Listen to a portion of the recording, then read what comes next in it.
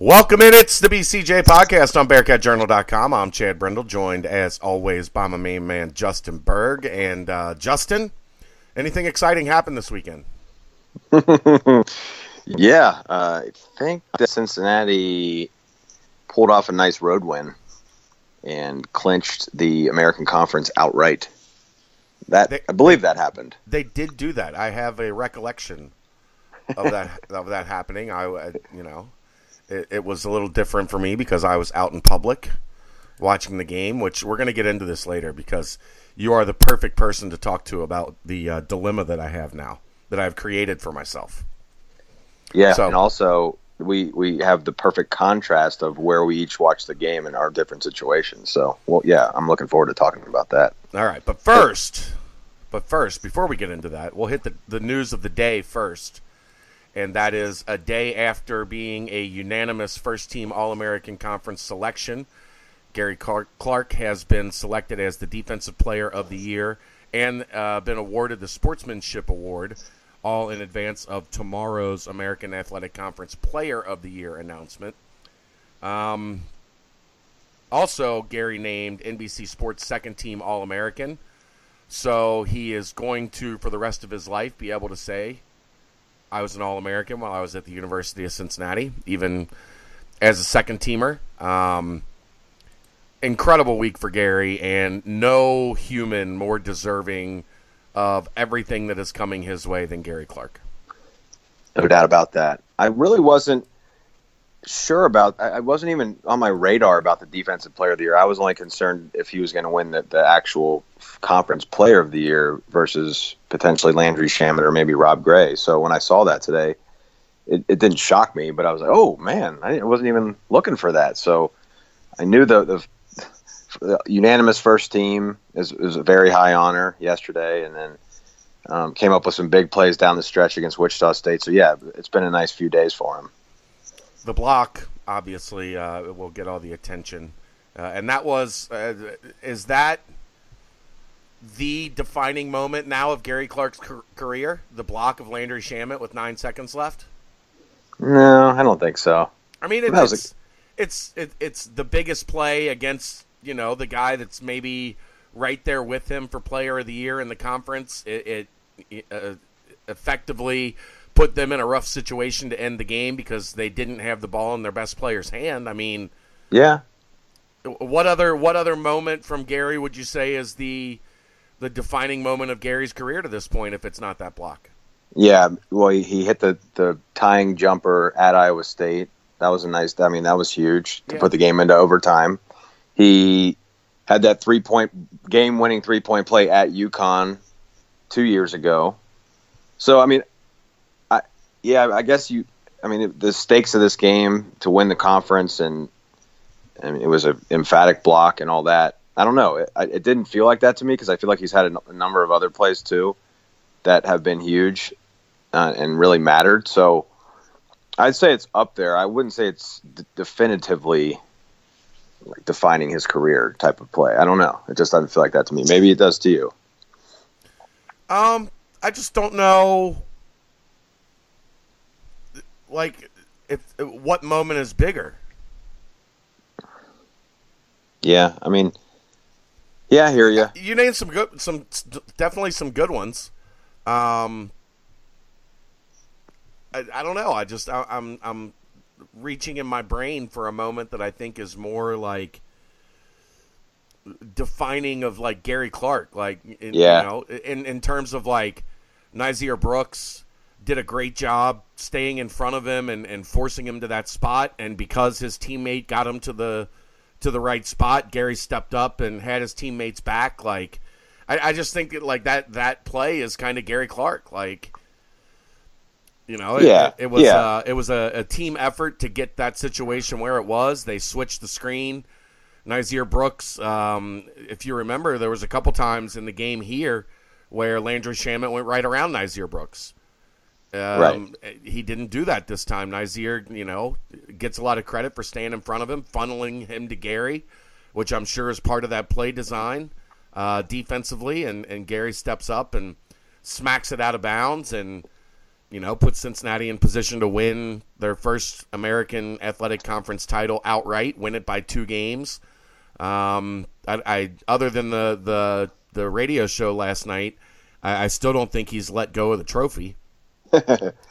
Yeah. Well, defining because of the fact that it was a block shot and it was that situation and it was just something that he's done a lot, but it was in a big time moment, then yeah, I'll give you that. I just feel like there's, if you're going to make a top plays of his career, you're going to do probably like 112 top plays. Yeah. Like you can't do a top 10 or 20 or whatever. There's just so many. So the ones I listed are right up there with it. So we could put it to a vote and see. I mean, I know that one is so new and fresh that maybe the Iowa State one wouldn't get as much attention, but yeah, I mean, it was huge. And then like you mentioned, Nas with the great defense on Connor Frankamp on that inbound, which we'll get to that.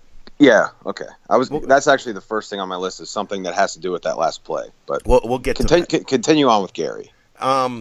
The Sportsmanship Award, like, has there ever been a bigger, like, that has to have been unanimous, right? I would think so. I might have voted for him twice. Like, Gary Clark, 1A, 1B, Gary Clark. Like, he's first and second. Genuinely, that, more than anything, that's why you're, like, I was so happy for the team in being able to pull that off and to not have to share the title. And to go in as, the number 1 seed and have everything that they wanted still laid out in front of them. Just really happy for Gary and obviously Kyle and maybe Jake as well in terms of their last potential regular season home game with Cincinnati. That's a hell of a way to go out to number 10 versus number 11. Game on the line, and Cincinnati makes a defensive stand to win a championship was maybe the most Bearcats thing ever and the most Gary Clark thing ever. I guess we'll just kind of transition from one to the other from Gary into that game, but just awesome to see all of the stuff post game and the smile on his face. Somebody had a shirt at Senior Day that I thought was the greatest thing ever. And it said Gary Clark mean face, and it was just his smile. I was like, yeah, that's the Gary Clark mean face, man. That guy, he gets serious at times, but that smile is almost always there.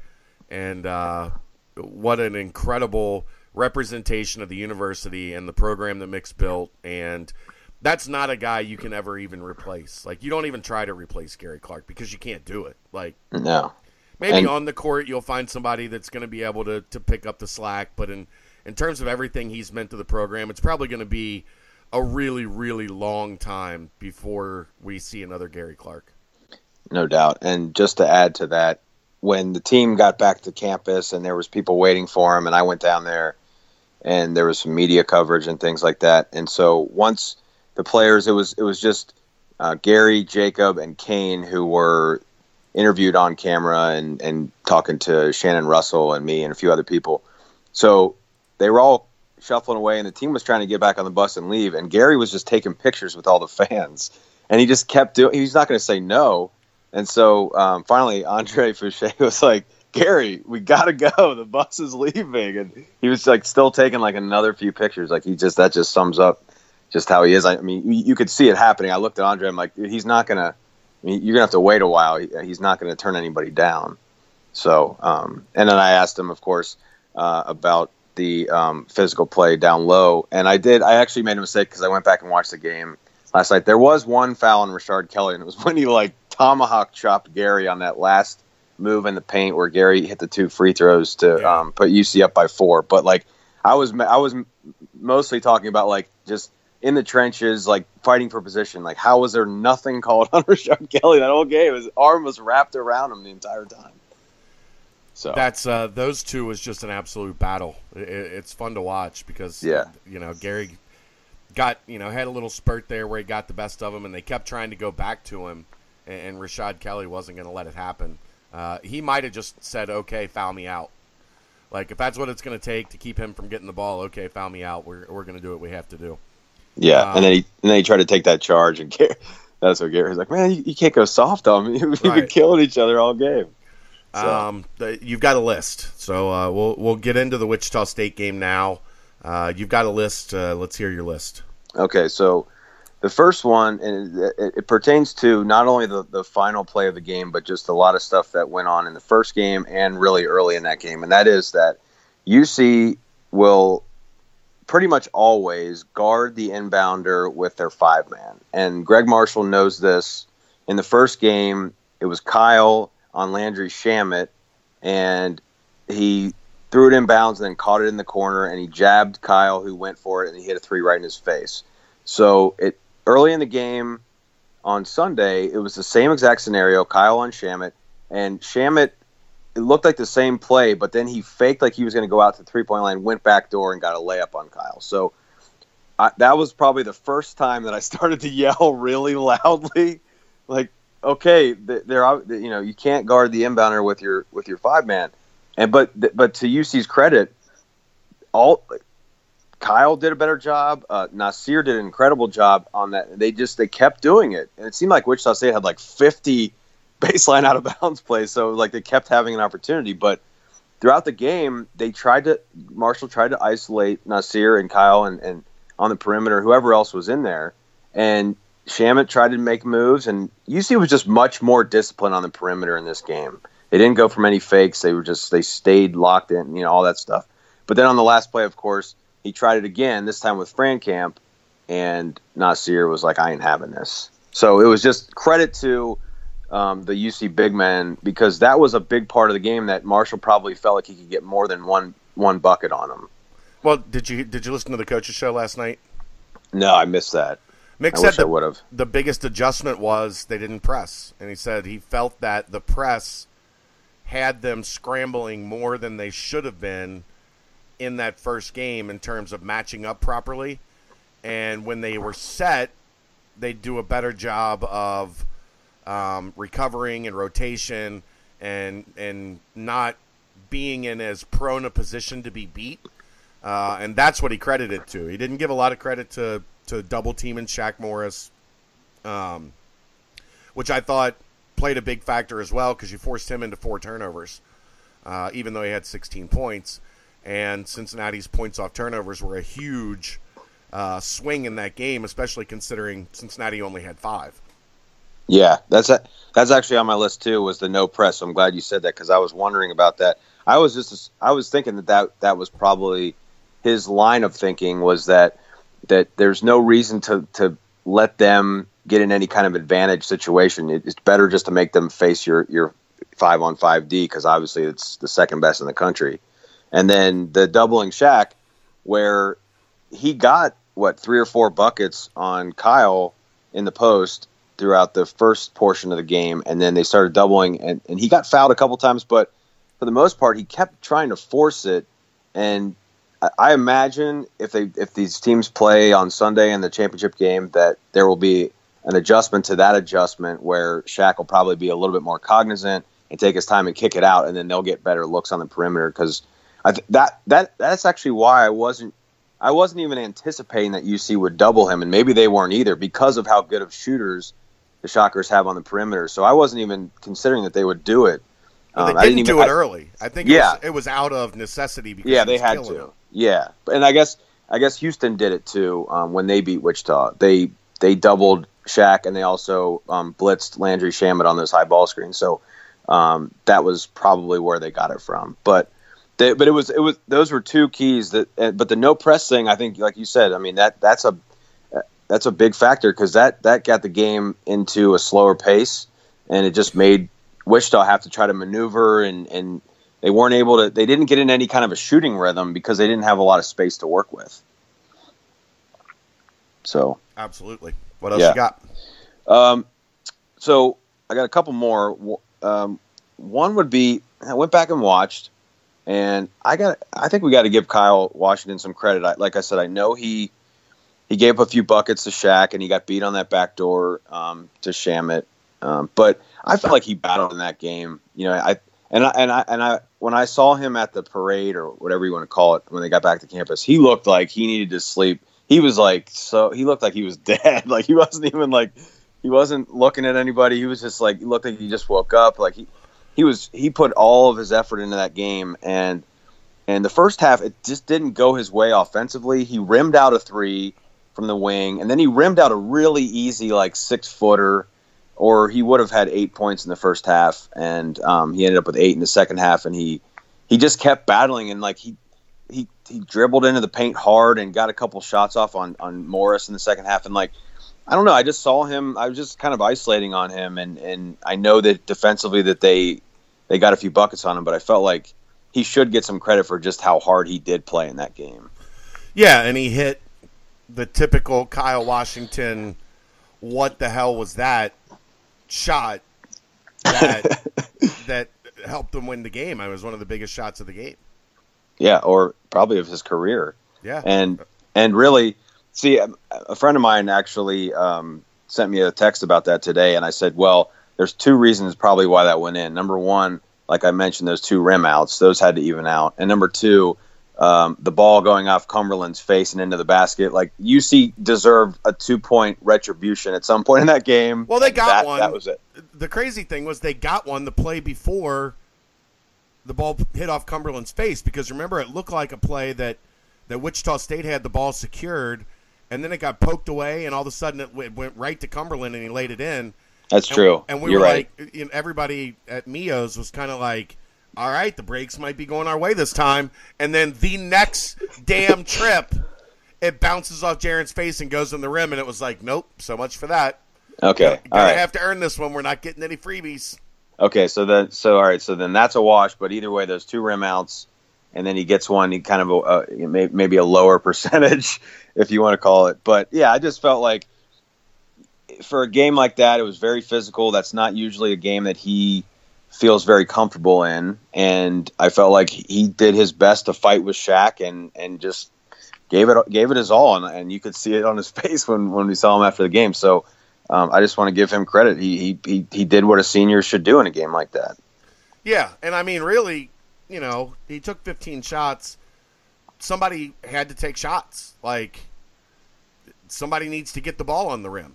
And Kyle was the one with the aggressiveness. Now, it didn't work as well as you would have liked it to have worked, per se, but still somebody has to have that aggression, have that mentality that we're going to put the ball on the rim, and if we got to go get it, then we go get it. But they I don't want to say they played through him really, but he took advantage of his opportunities. His shot was off. Yeah, and not by much. Not by much on some of them. And in the second half, he missed that one, and then he got it back and put it back in. Like, he was really trying, and just it was good to see that one went in, because it was a very important shot when it was hard for either team to score. I think in the last 10 minutes of the game, it was like 13-11 UC in that 10-minute stretch. It was just hard for either team to get the ball in the hole. So, I believe Wichita State had 58 points with 5:30-something left to go. Okay. So they scored 3 points in the final 5.5 minutes. Yeah. That was incredible defense by both teams. I mean, right. The frustrating part was beginning of the first half. You see Jacob Evans had 3 wide open looks. Gary had a wide open look. They couldn't get anything to fall. And they could have potentially popped the game open at that point, but they weren't able to do it. But they still, battled and were able to put themselves in a position to win, which I can only imagine you were an absolute wreck with 16 seconds left. When Jake misses a 4-footer. Yeah, my 3.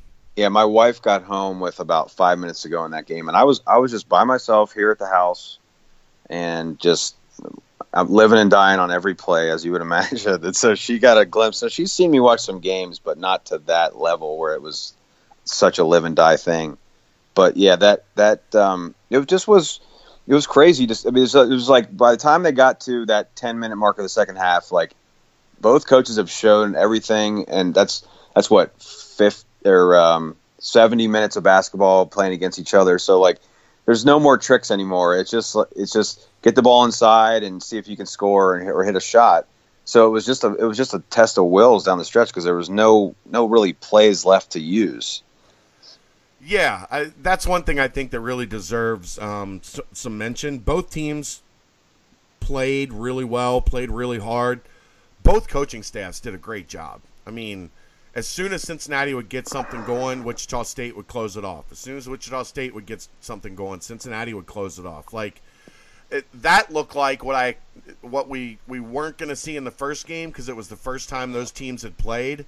But in that second game, that felt like two conference rivals that had been playing each other for 10 years. I was just going to say, this is an instant rivalry. And I know that's what the commissioner and everybody involved was hoping would happen, and it did.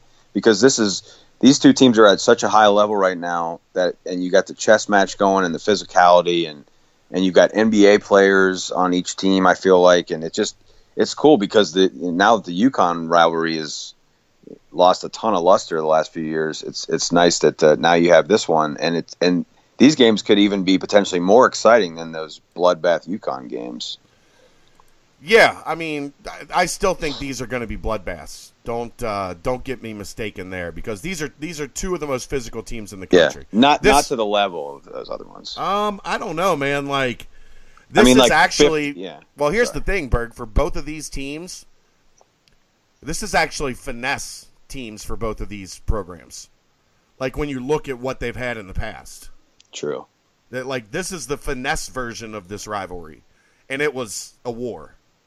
So the UConn thing, yeah, I mean, it was more bloody because teeth were knocked out, and those two teams had gotten to a point, I think, before UConn cratered that they really didn't care for each other, and there were a bunch of guys at Cincinnati that remembered UConn being the thorn in their side over and over again. So yeah, I mean that one evolved into that. It wasn't like that at the beginning, remember, because UConn was winning by 40 and they didn't see Cincinnati as an adversary. Cincinnati had to earn that respect. This is instant. So yeah. I think there's going to be some bloodbaths between these two teams in the not-so-distant future, just because they both play incredibly hard, and that's their reputation, and that's who both teams are. And, maybe you'll see next year if, they've got 16, Wichita has 6 seniors. Shamit's going to leave, you would have to think. McDuffie's probably going to leave. UC's going to lose Clark and Washington, and most likely Evans. You're going to see a very physical version of this rivalry, or this new meeting, new matchup in the very near future, because the teams are going to warrant it. Like, that's how they're going to have to play to win. They're not going to have as much skill as they've got right now. Right, and you just alluded to what will be the last thing on my list, and it is Jake was so NBA in that game. I know some people are not going to like to hear that, but you can't deny it. I mean, he just looked like the things that he did on that basketball floor and that magnitude, in a game of that magnitude and that environment. I mean, come on, what else do you need to see? I mean, he's hitting step-back threes in Shaq Morris's face. He's blocking a post guy. He's picking guys with steals. 7 strong defensive rebounds. He made that little move like late in the game when UC was in a little drought where he drove the baseline, a little pump fake and a little 4-footer. Like, he just looked like, he just looked like a pro in that game. Yeah, and that, I don't know if everybody saw it, but the guys that used to run Draft Express, who are considered probably the best pre-draft site because they actually have the sources and connections that a lot of the the NBA mock drafts don't. They moved Jake up to 24th yesterday. Wow. Yeah. So I didn't see that. What site is that on? It's now on ESPN. ESPN bought Draft Express. Okay. So I don't. If you have Insider, it's on Insider. But yeah, it echoes what I've been telling you. I've been hearing from scouts all year. That he's a guy that at the back end of that first round is going to have heavy value because teams like Houston and San Antonio and Cleveland and the Golden State Warriors, those teams aren't looking necessarily for an immediate starter because their rotation is set. What they're looking for is Jacob Evans. They're looking for a defender, a guy that can make shots, a guy that's not going to rock the boat, that's going to come in and instantly become a good teammate and instantly buy into your culture. There's going to be no character questions. There's going to be nothing about him that's a red flag, and you're just going to have all the positives. Are there some things that he still has to work on? Yeah, but you're drafting at 27 or 29 or whatever it is. You're not getting a guy that is without flaws because there aren't even many of those in the top 5. Yeah, so and he just fits. He fits for a successful NBA franchise looking for a 3-and-D, big physical wing. Yeah, and like I said, you just when I went back and watched it, I was just like, man, he looks like a pro right there. So that's pretty much it. The only other thing I had was that just that little story about how Mick showed the team like a motivational video about a guy who handled a lot of adversity in his life, and it was perfect timing to do that because that game was filled with adversity, like the ball off Cumberland's face, some rim outs, some questionable calls, Jacob's injury in the second half where he had the cramps, and I think Jaren did too. So they were prepared mentally for that one, and I feel like that was probably more important than some of the scheme stuff. They also showed the video of Greg Marshall celebrating. Oh, yeah, that too. He showed that to the team as well. So, and his wife being a clown. Yeah, well, that goes without saying. Boy, their fans are they're an interesting bunch. I don't know how much you've had to deal with them. I haven't dealt with them a ton, but I've seen them mingling throughout the internet, and that was not real comfortable for them. I think this instantly is jumped to rivalry status very fast. And I also, I don't know if you saw my tweet because you didn't listen to the coach's show. I know you didn't hear it, but Mick said after the game, Trayvon Scott was like, "Can we cut down the nets?" And Dan and Terry were joking around that like the Wichita State fans, I guess like they stayed after for the senior day ceremony. And then they stayed for an extra little while after that. I'm wondering if it was because Cincinnati wasn't going to come out on our floor and cut the nets. But Dan and Terry were like, he kept looking around, and they just all kept looking at us like, well, are you just going to get on the bus and leave or what? And so Trey comes up to Mick, and he's like, we're going to cut down the nets? And Mick's like, there's 10,000 Wichita State fans out there. I don't think it's a good idea. I know. I was wondering about that too. Yeah, so I don't think that's a good idea to go out there with their crowd still in the building. You want to talk about causing a riot? The only other time I've ever seen a riot situation like that would have been, and still is one of my top 5 moments in college basketball history, is I think it was Buzz Williams' first year at Virginia Tech. Maybe he was still at Marquette. I can't remember. But they played at West Virginia, and Buzz gets the win and takes the team into the locker room, and they bring him back out to do a TV interview after the game. And, of course, I don't know how familiar with West Virginia you are, but Country Roads is the national anthem of West Virginia. And literally, like, that is the Star Spangled Banner. That's the acclaim that they hold that song to. So Buzz is walking out and Country Roads is playing, and Buzz starts two-stepping on the center court logo, and he's not thinking about it, but he's just two-stepping to Country Roads as he's walking over to the TV announce booth. And the West Virginia fans that were still there, the place had kind of emptied out, but all of a sudden you just saw when Buzz sat down, like 100 of them flock to where that announce table was to get a piece of him. And there was like 8 security people that were doing everything they could to hold the West Virginia fans back because they were literally going to fight Buzz Williams for two-stepping on their logo during Country Roads. That would have been Cincinnati cutting down the nets at Wichita State right after senior day ended, and they let 6 seniors go that have meant, a lot to that program. It would have been ugly. Yeah. Yeah. Well, and so what you wanted to talk about before we started talking about the game was where you watched it. One more thing. I want to get one more thing on the game. Okay. 5 second chance points for Wichita State. For me, that's the difference in the game. Yeah. No doubt about that. You can point to whatever you want, but they're like Cincinnati in that so much of what they do is predicated on attacking the glass and getting the ball back in the bucket. I think they only had 7 or 9 offensive rebounds. It wasn't a big number, and they only scored 5 points off of that. Cincinnati got the message. Keep them off the glass, and if they get on the glass, don't let them get easy second-chance points. Holding them to 5, I can't imagine the last time that they only had 5 second-chance points with as good as those 4 big guys are that they run out there. That, to me, was the biggest key to the game outside of, Nazir almost blocking the shot or affecting the three-pointer. And then did you see him run back to the rim? Yeah. He would have had the block if the guy could have got the ball on the other side of the rim. But Jarrett Cumberland deserves credit for walling off right there and kind of walking Willis underneath the backboard. And when he went up, he had absolutely no place to go. And you ain't moving Jarrett Cumberland, son. Yes. Yeah, and he just shot it off the back of the backboard. Hey, you know there's a backboard there, right?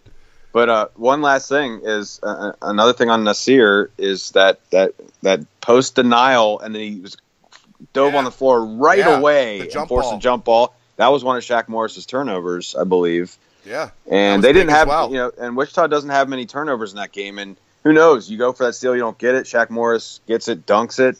There's 2 points they have, and you end up winning by 1. So, when you win by 1, there's like 100 plays of the game. But that one was just really cool because just how quickly he dove on the floor for a 6'11" dude. Shaq Morris had no way he was going to get there. I have been tough on Nas because I expected more out of him this year, but he saved it for the last game, man. He made some plays.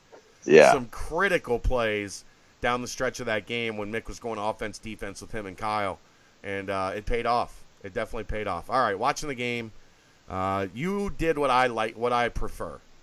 Watch it at home in solitude. My wife even knows. I haven't watched a road game with my wife in probably 2 years. Like, she just doesn't bother me. My daughter doesn't bother me. I need to focus. I need to pay attention to what's going on. I don't like to be bothered. I don't like to answer people on Twitter when they're talking to me. And instead, and this is because for the UCLA game, which was on CBS, I did a favor for Bobby Reagan, Barstool Rags, who is a friend of the site, friend of mine. He was doing a live broadcast, and he asked me to come out and help him strum up some support for the business that they were doing the live broadcast, hop on a podcast with them, and then do a watch party for the UCLA game. So I did that. UC won. Game was on CBS. Big road win. So then Dan Cronin invited me to Mio's on Sunday for the Wichita State game, and I thought normally I would have said no, but the UCLA game was on CBS. It was a big road win. I felt like I owed it to the universe to strap back up, go back out in public, get out of my comfort zone, and watch the game in public, even though I don't like to do so. And I did. Wow. I don't know how you did, because when you told me you were there, I had a quick thought of maybe should I go down there and watch it with them, and then I was like, no way, because the things that are going to come out of my mouth and the volume of them, I can't bring that to the public. Well, I will say, it wasn't as the first one. My big thing is like people, and I understand it. You're a fan. You're watching the game. If there's UC has a bad possession, you want to talk about it, immediately to the guy sitting next to you. That's what people at a bar do. Well, I'm watching what's going on the other end of the floor. So if you want to bring it up at the commercial break, that's fine. But let me continue watching instead of having to go back and talk about that play while something else is happening and making me miss something. I don't want to miss anything. Fortunately, this time, everybody was kind of dialed in the same way that I was, in that watch the game, and then, if there's a break in the action, you can chat for a minute. But if there's not a break in the action, eyes on the game, focus, let's get this win. So it was better for my nerves than the other one because I just get unsettled. Like the people were like at the UCLA game, they're like, "Man, you don't say a word. Like you're dialed in." I'm like, "Yeah, will you please stop talking to me?" Like, take the How hit. about you? Like, How about you? Don't say a word. right. Like UCLA's got the ball, and this is a 4-point game in the first half. Can we not talk about the turnover that just happened? So it wasn't that bad. And then, you know, the funny part was, did you do the live stat feed? Yeah. Was yours like 15 seconds ahead? No, I don't know if I was. You know what? I wasn't looking at it that much. I was only looking at it the commercials because I was so locked into the game like you were. I was standing up watching the game and just being very theatrical. There was a couple times that I had it up on my phone, and when I noticed it was during free throws, that it was about 12 seconds ahead of the TV feed. So you were finding out what was happening before it happened. 12 seconds before it happened, yeah. And the one guy sitting next to me, like Gary would go to the free throw line, and as he was getting the ball and start dribbling, I'd be like, "It's good." He's like, "All right." So we kind of continued to play it up during the game, and then at the one point, remember when Shaq Morris had it poked away and UC got the ball, maybe about 5 or 6 minutes left.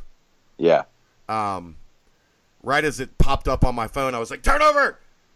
And everybody kind of looked at me like I was weird. And then 8 seconds later, there was a turnover, and they were all like, "What the hell did you do that?"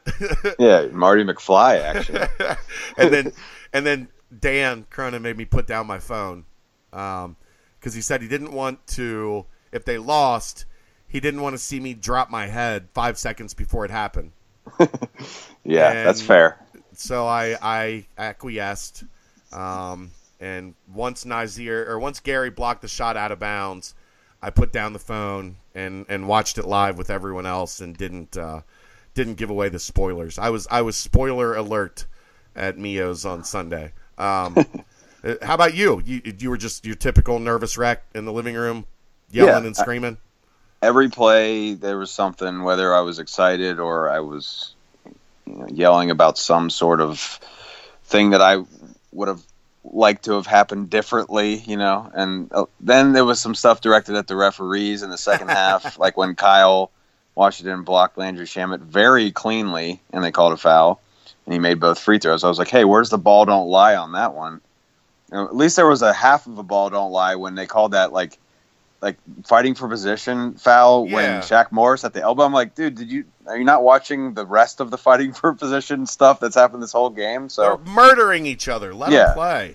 I know. It's not like Kyle's going to do that anyway. So I don't know. Maybe he had his arm somewhere or whatever. But yeah, at least he missed one of those two. But I mean, it was just as loud as I can. I can't remember being at the top of my lungs yelling for a UC game in a while. I guess because I've been at a lot of them, so it's not as I obviously can't do that at the arena, right? And there haven't been as many, and there's not that many like throughout the course of a season, in the regular season at least. There's not that many huge games like that one that really have. I mean, because going into that game, I'm like, you know what? If they don't win this game, what's on their resume that's going to get them a 3 seed or a 2 seed? Like, I don't know. I felt like if they lose, I know it's not a bad loss. I'm just saying the totality of saying all you have is at UCLA and Houston at home, and that's it. I don't know. I just thought that might have slipped them to a 4. You never know what else happens. So it was like it could have been a 2 seed swing based on the result of that. And so yeah, you're living on every play and every dribble and everything. So. And like I said, my wife comes home right in the middle of it. She's like, what's going on in the game? I'm like, oh, it's a 1-point game. She's like, oh, great. Like she sat down and watched it. And so she was part of the reason they won. 7.5 months pregnant. How does she do that? Well, was the baby doing flips and like, did you have a blood pressure monitor on her to make sure that the levels stayed all right? Or does she not get too worked up? No. She doesn't. She's done a fantastic job of supporting me and learning the players and like really getting in. She's never been a huge sports fan, but she knows stuff like I can't believe she knows. Like, she can just see someone's face and be like, "Oh, is that Justin Jennifer?" Like, wow, like, that's good that you know that. But during the game, no, she doesn't get riled up like I do. I just look at her and she'll give me a look like, I don't know what to say here. I don't know what I can tell you, Justin, because you're kind of scaring me. You can't tell me anything. Just pat me on the head like Chad does. I'm like, we need to to stop here, Lauren. Come on, Lauren, we need to stop. That kind of stuff. You'd have died if she'd like got up and got into a stance, like slapped the floor, Wojo style.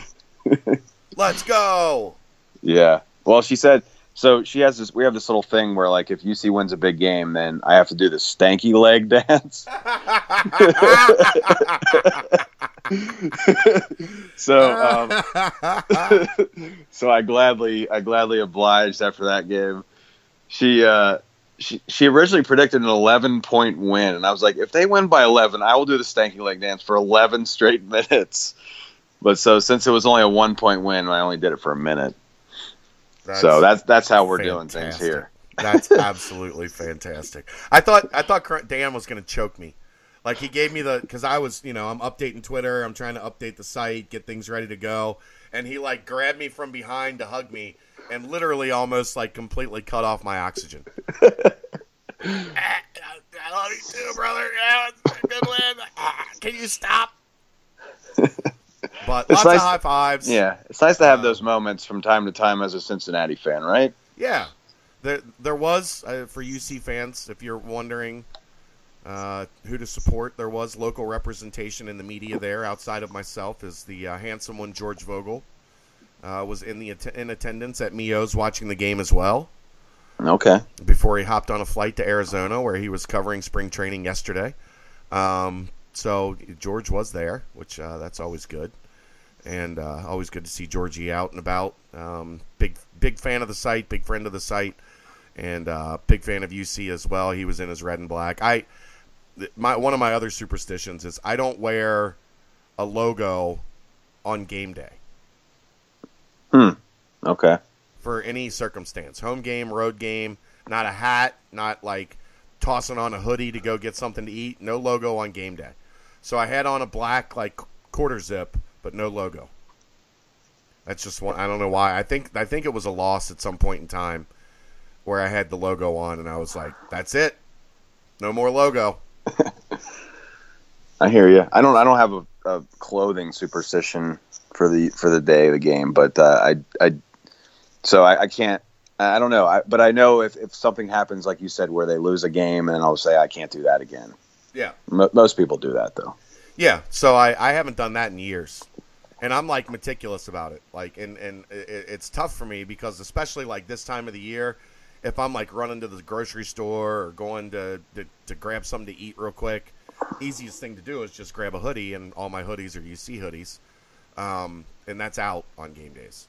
So It's going to be difficult because it's supposed to get pretty cold here for the next couple days. The American Athletic Conference tournament, if they make it to Sunday, going without a logo from Friday to Sunday is going to be a pain. It's going to be a pain. All right, clock's ticking. We were supposed to do a short segment on Wichita State game, but now we're at like 43 minutes. So, American Athletic Conference tournament. The only thing that you knew for sure was going to happen, that UConn was going to be in the 8-9 game. If UC found a way to lose against Wichita State, somehow UConn would have petitioned to be in the 7-10 game. And SMU is clearly limping to the finish line. You have to imagine that UConn wins that game, and we're going to see Cincinnati-UConn for the 5th time in the American Athletic Conference tournament, which is only important because there have been 5 American Athletic Conference tournaments. I don't mind.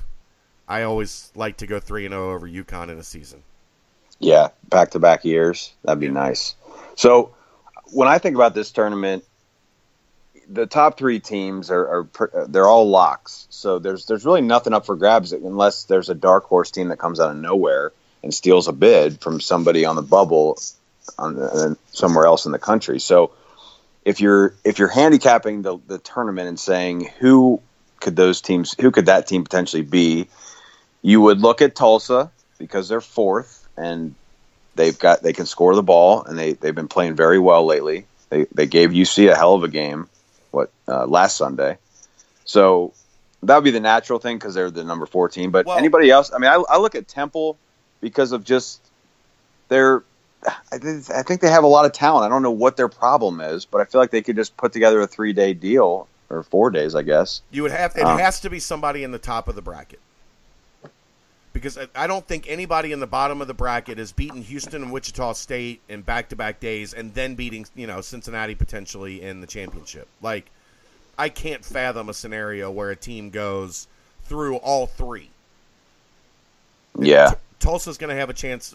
Where's Temple? Is Temple in that Tulsa? No, I think they're 7-10. I think it's Okay, Temple versus Tulane, right? 7-10. Yeah. So they're going to have to go through Wichita State, then probably Houston, then probably Cincinnati. I just don't see it. Do you? Yeah.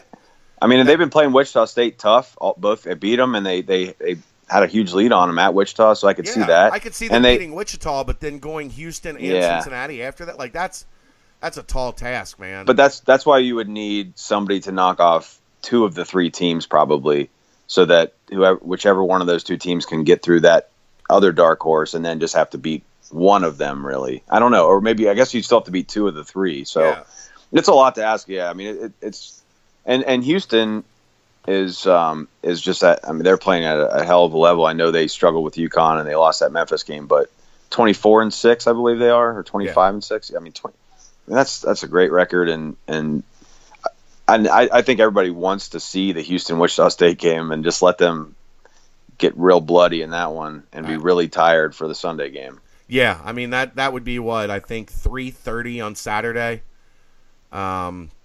Because they're in the top of the bracket, that game's at 1. So you see if they get to the finals, they'll go noon on Friday, 1 on Saturday, and then 3:30 on Sunday, leading into the selection show. So yeah, and would you say that since last year they didn't care about the championship game, so really UC just needs to hold serve in the first 2 games somehow, just win those 2, and then you keep whatever seed you've earned to this point. I think if you get to the finals, you're very likely a 2 seed.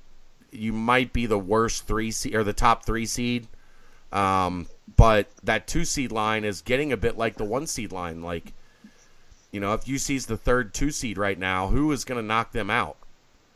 That's on the 3 line that's going to jump all the way up above them.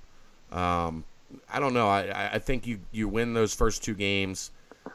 You are very likely a 2, maybe a 3. 2-3. There's so very little difference between 2 and 3. Well, who were the teams that were North Carolina, Auburn, right, and then either Michigan State or Purdue. So and then UC were all kind of like in that area there. So bracket matrix right now. Okay. Cincinnati is the 4th 2 seed. North Carolina, come on. Purdue and North Carolina are ahead of them. Purdue, they can't do anything to, you know what I mean? Like, yeah. I think they're going to be a little bit out of sight, out of mind at this point. North Carolina, if they don't win the ACC title, that is 10 losses for North Carolina. And one of them was to Wofford at home. Like, you can't freaking be a 2 seed with 10 losses. I'm sorry. Like, and to Wofford at home. Right. Like, I'm sorry. Wofford was like didn't even win their league. Right. Michigan State lost in the semis of the Big Ten tournament to Michigan. They're 2 spots below UC. They're the third 2 seed. And this is all looking at bracket matrix, which there's 130 brackets. They take the average of all those brackets. I can't see Michigan State getting a bump unless they go heavy eye test, because Michigan State looks the part and their metrics are there, but they just don't have the resume. So it's very hard for me to see them jumping a Cincinnati whose resume is clearly better. But I'm not ruling it out with Michigan State because their metrics are there, and if you just watch them, they look like they should be one of the top 8 teams in the country, even though they've stumbled a little bit from time to time. Auburn and Tennessee are the first and third 3 seeds. You'd think one of them would have to win the SEC tournament. Obviously, both of them can't win the SEC tournament. So you would Yeah. think Cincinnati stays ahead of at least one. The interesting one for me is Michigan, because their metrics are pretty good, and they did win the Big Ten tournament going through Michigan State and Purdue. But they've got some questionable losses as well. They're the last 3 seed. So really, anywhere from the second 2 seed all the way to the last 3 seed, that's a group of 7 teams that are all really close together. That's why I think if Cincinnati loses before the finals, I think they're going to be a 3. I think if they get to the finals, you're looking at probably a 2 seed. So, we'll see how that goes. Now, I guess it could be a problem if Auburn and Tennessee both pick up a couple nice wins in getting to the SEC final, and they play each other for the SEC final. You could maybe see 2 SEC teams jump up to that 2 line. I think that would be unlikely, though. Yeah. Just win 2 games, get yourself into the AAC finals, and make them have to find a way to take you out of the 2 line, I think. Right. I agree. Yeah. And so other than Tulsa, Temple, and who else are you scared about? Yeah. UCF, they can't score enough, can they? They can't score enough to win to beat 3 really good teams like that. And we're not talking about UConn and Hartford, so they're not going to have a home court advantage, playing in front of 12,000 of their fans. Yes, they've been playing a little bit better, but most of that has been at home. So I can't see that traveling to, a mostly quiet gym in Orlando. You wouldn't think they're going to have a whole boatload of people there for noon on Friday. No. I wouldn't think. You got anything else? I think we covered it. I really just wanted to talk a lot about that victory over the Shockers. You succeeded in that. Yeah. You did. Like I said, it seems like there's a lot more games where it's over and you're like, man, if a couple things would have happened and then they could have won. And so this one was like a couple things did happen and they still won. And they won the conference by 2 games. I think that hasn't been talked about enough. Yeah. And so Wichita jumps up to our league and, they just they had to learn. They lost some games a couple games on the road to they got destroyed by Houston, and that Temple that I knew that Liacouras Center was going to get them. I just had a feeling, and that was a huge deal right there. Yeah, and welcome to the step up in competition. They still had a great year. They're looking at probably a 4 seed.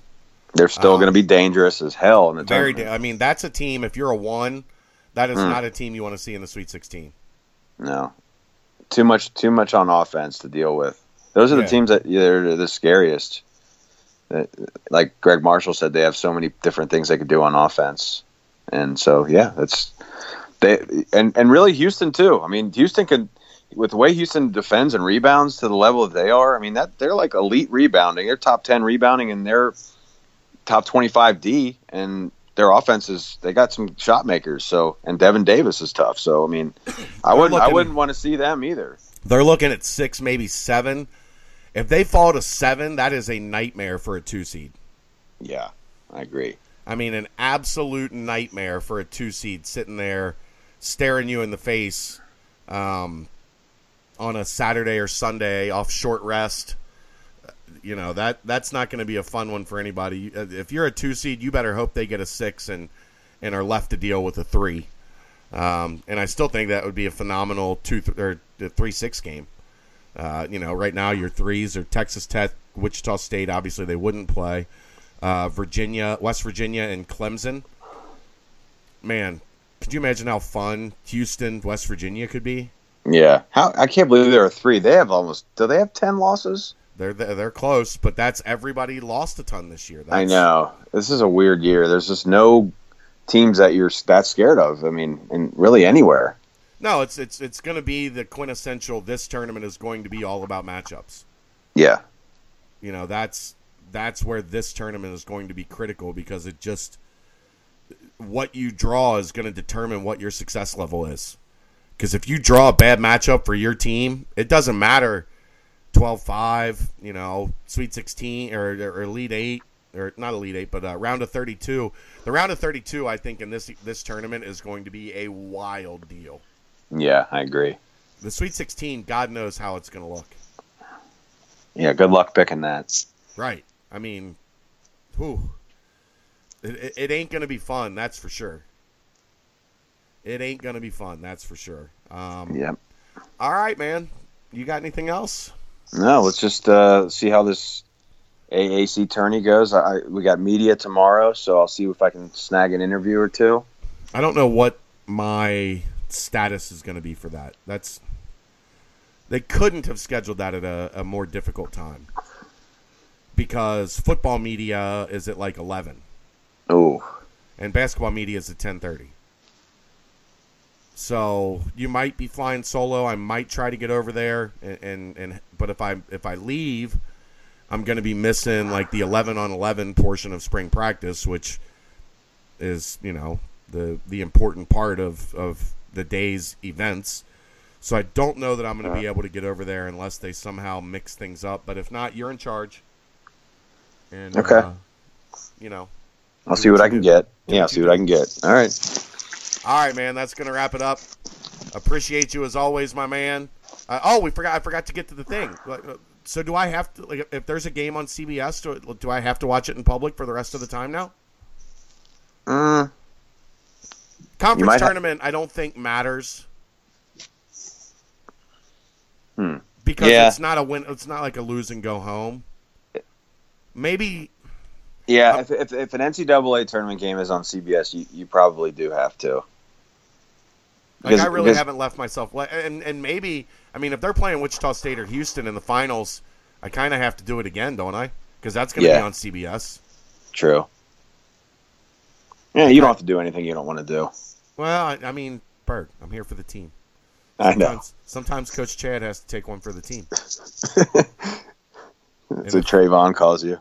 If I have to take one for the team, then I got to go out and watch the game in public and be miserable and bring home wins. Like the being miserable part is worth it if there's a win attached to it. Oh, of course, because that misery is over as soon as the final buzzer sounds. Right. I don't know. Saturday, I'm probably going to watch from home. If they lose to Tulsa, I guess you can blame it on me. Okay, God, I will. Now I have to go watch the damn game Saturday out in public, too. Is it on CBS on Saturday? The semifinals and finals are on CBS. Oh, wow. With Raph on the call. Both games. Whoa. How'd they snag that? I guess because the Big Ten tournament's over. Yeah. Okay. And he's property of CBS in March. He's not property of Fox in March. So. Okay. So, yeah, I guess man. Damn it. Tell me on the board what you think. Saturday, if they make it to Saturday, the game's on CBS, do I have to go somewhere in public and watch the game? And if I do, are the Bearcat Journal members going to join me? What time is that game going to be on Saturday if they get to it? 1 o'clock. Oh, I'm going to be in a weird situation for that one then because my sister's nephew's birthday party is from 11 to 1. We're going to be in Indianapolis, so. You're going to have to go to a sports bar in Indy and be like, you need to put on CBS. And you can listen to Dan on the way home. I might do a little Dan and Terry because I got to drive my wife and grandma back. So, Grandma Ruthie, you're gonna have to be you're gonna have to watch the F-bombs, aren't you? Oh no, she doesn't care. Okay. She's like a 93 female version of me. Like she watches them and if Grandma Ruthie's dropping the F-bombs in the backseat of the car, you need to have video of that. I don't think she drops the Fs. She drops the SH, not the Fs. All right. And a lot of GDs and SHs. I guess that's that old generation. Yeah. They don't let a lot of Fs fly. That's just our generation, I think, and below. Boy, that is content right there. The car ride with Grandma Ruthie for 2 hours as the Bearcats play. That's a Paris. You might have to have your wife Periscope portions of that. That's a good idea. I'd have to learn how to use Periscope, but yeah, we could do that. Well, no, all you do is on Twitter, it just where it says live, you hit live, and you type whatever you want in and hit broadcast, and that's Periscope. Twitter owns Periscope, so if you just go live on Twitter, you're Periscoping. the car ride between Berg and Grandma Ruthie as they're listening to the Bearcats in the American Conference Tournament. That would be gold. That would be absolute gold. All right, yeah. I'm glad we we'll talked probably that have out. to. I'm Yeah, we're glad we probably going to talked have to that do out. it. Yeah, we'll have to do it. All right, man. All right. Thanks a We'll lot. talk soon. All right. He's Justin Berg. I'm Chad Brindle. We'll see you next time.